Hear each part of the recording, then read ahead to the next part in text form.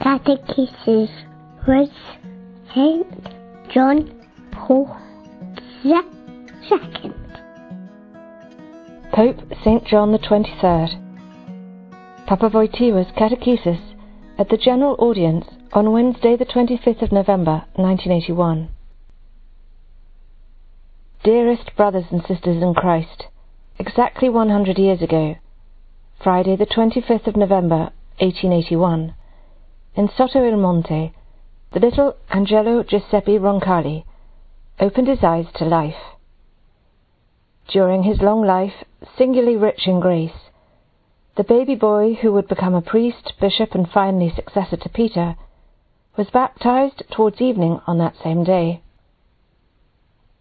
In this audience, which through happy coincidence, albeit by chance, finds us gathered here on this very significant date, I cannot but remember in a particular way my great predecessor, whose memory blesses our hearts and is in the conscience of all the peoples of the world. 100 years ago, a man was born who, following the golden thread of good providence, as he often liked to call it, would leave an indelible mark on the history of the Church in our time. Together with you, I would like to focus attention on the meaning, the importance, the greatness that this man's presence in our midst had for the Church and for the world.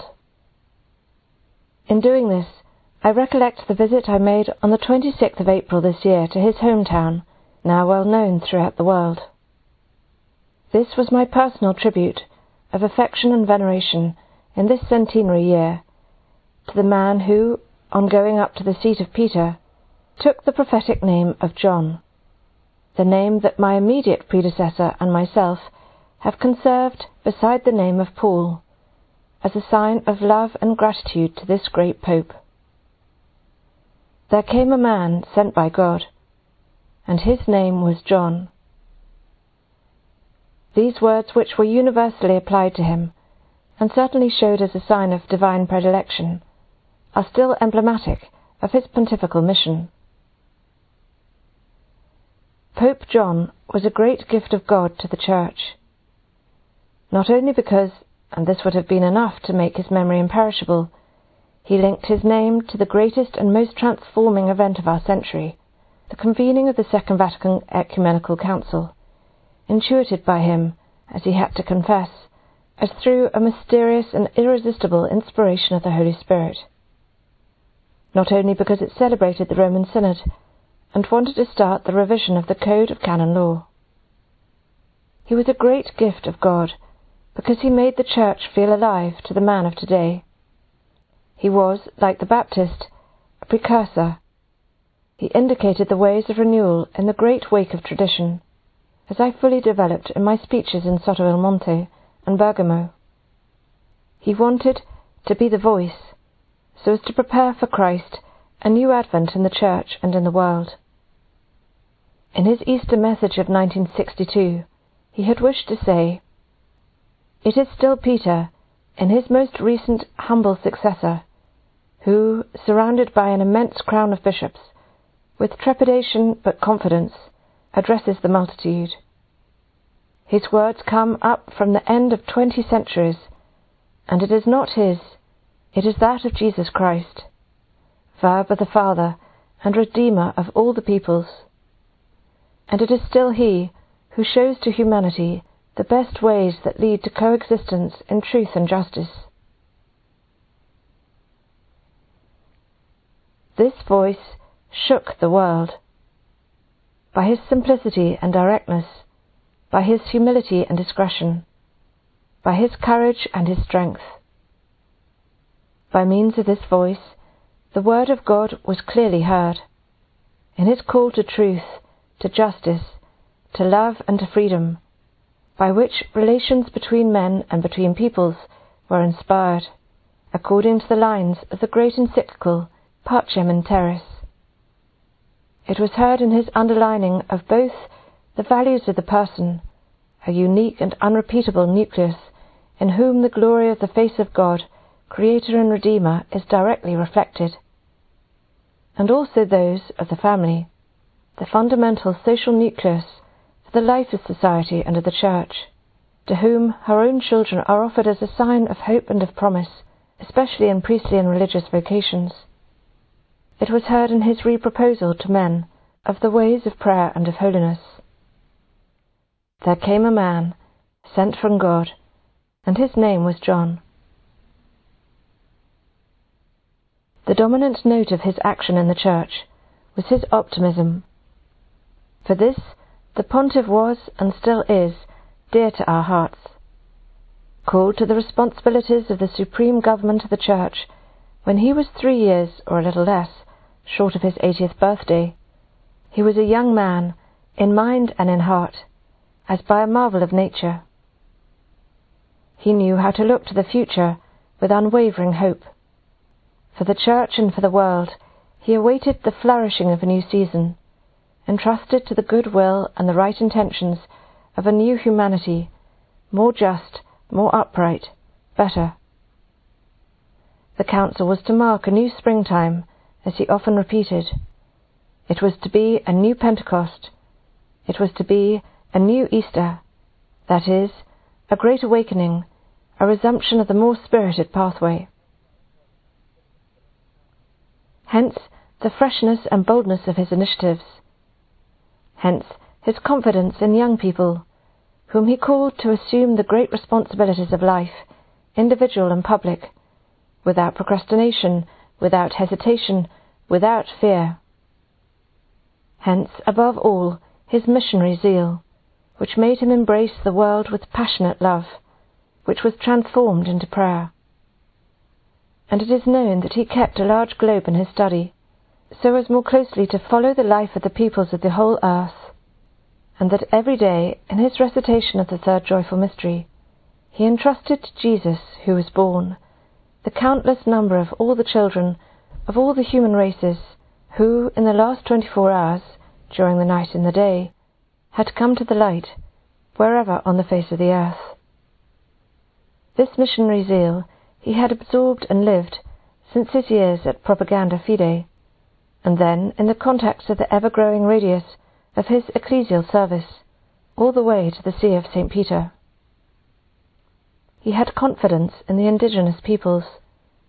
He wanted to give an always more incisive imprint to the presence of the sons of the land in the clergy and bishops, underlining the ecclesiological value with the various orders, both priestly and episcopal, which he himself wanted to fulfill here in Rome, so as to put in clear evidence the primarily missionary task of the mandate of the Church and its visible head. As he said at one of the ordinations of these missionary bishops, the humble vicar of Christ gathers every morning around his chalice the children arranged in an immense crown from all points of the earth.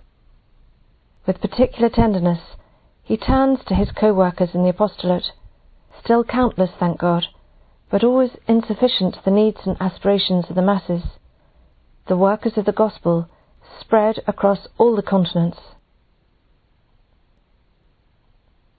From this optimistic expectation, almost a spes contra spem, which knew how to await patiently from God the moment of grace, and to stimulate consent and collaboration among men, arose the immense sympathy with which our contemporaries accompanied the work of this Pope, and mourned his death like that of an ancient patriarch, even that of a father.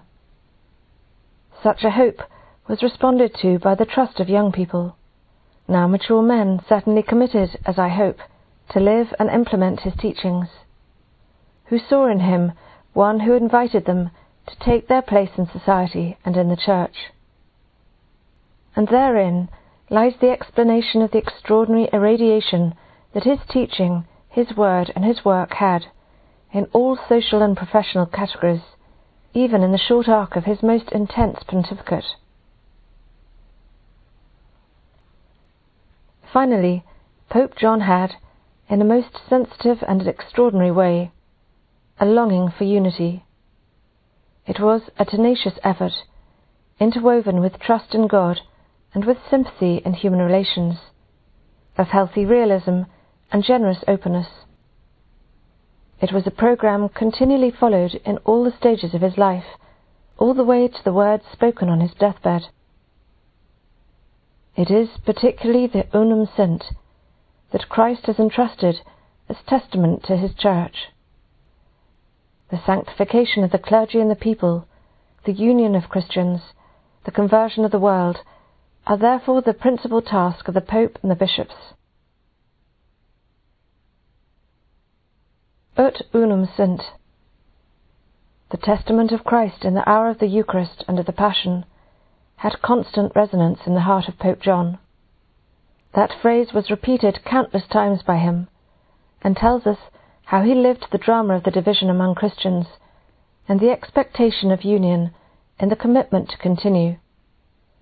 As he said on the evening of the historic day of the inauguration of the Council, taking up an expression dear to him, to grasp that which unites, leaving aside anything that might put us in some difficulty. Ut unum sint. All the way to today, this consignment has driven the Church on the pathway, tiring but progredient and constructive, which has been journeyed along with singularly important and promising steps, and that, by the grace of God, continue tirelessly at all levels.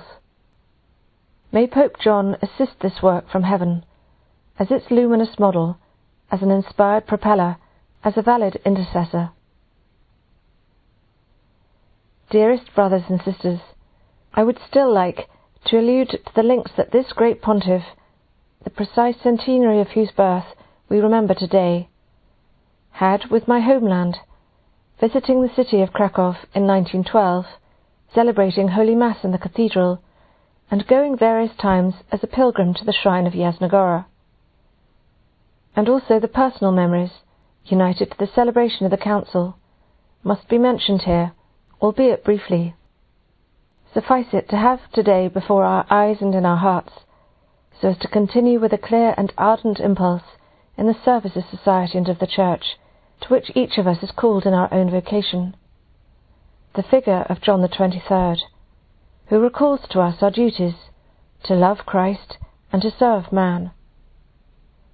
As I said in Bergamo, from the threshold of the home in Sotto il Monte, from the hills of the Bergamo region, we see the Church as a cenacle of peoples and continents, open to the future.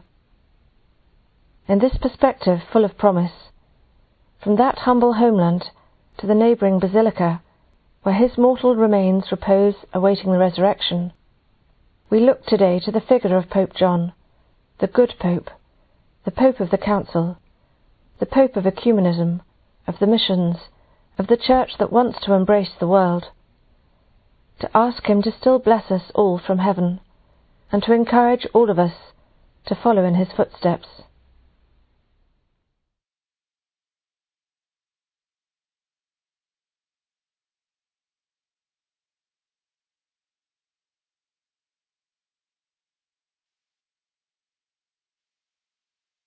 To know you is to love you. To love you is to serve you. To know you is to love you. To love you is to serve you. To know you is to love you. To love you is to serve you.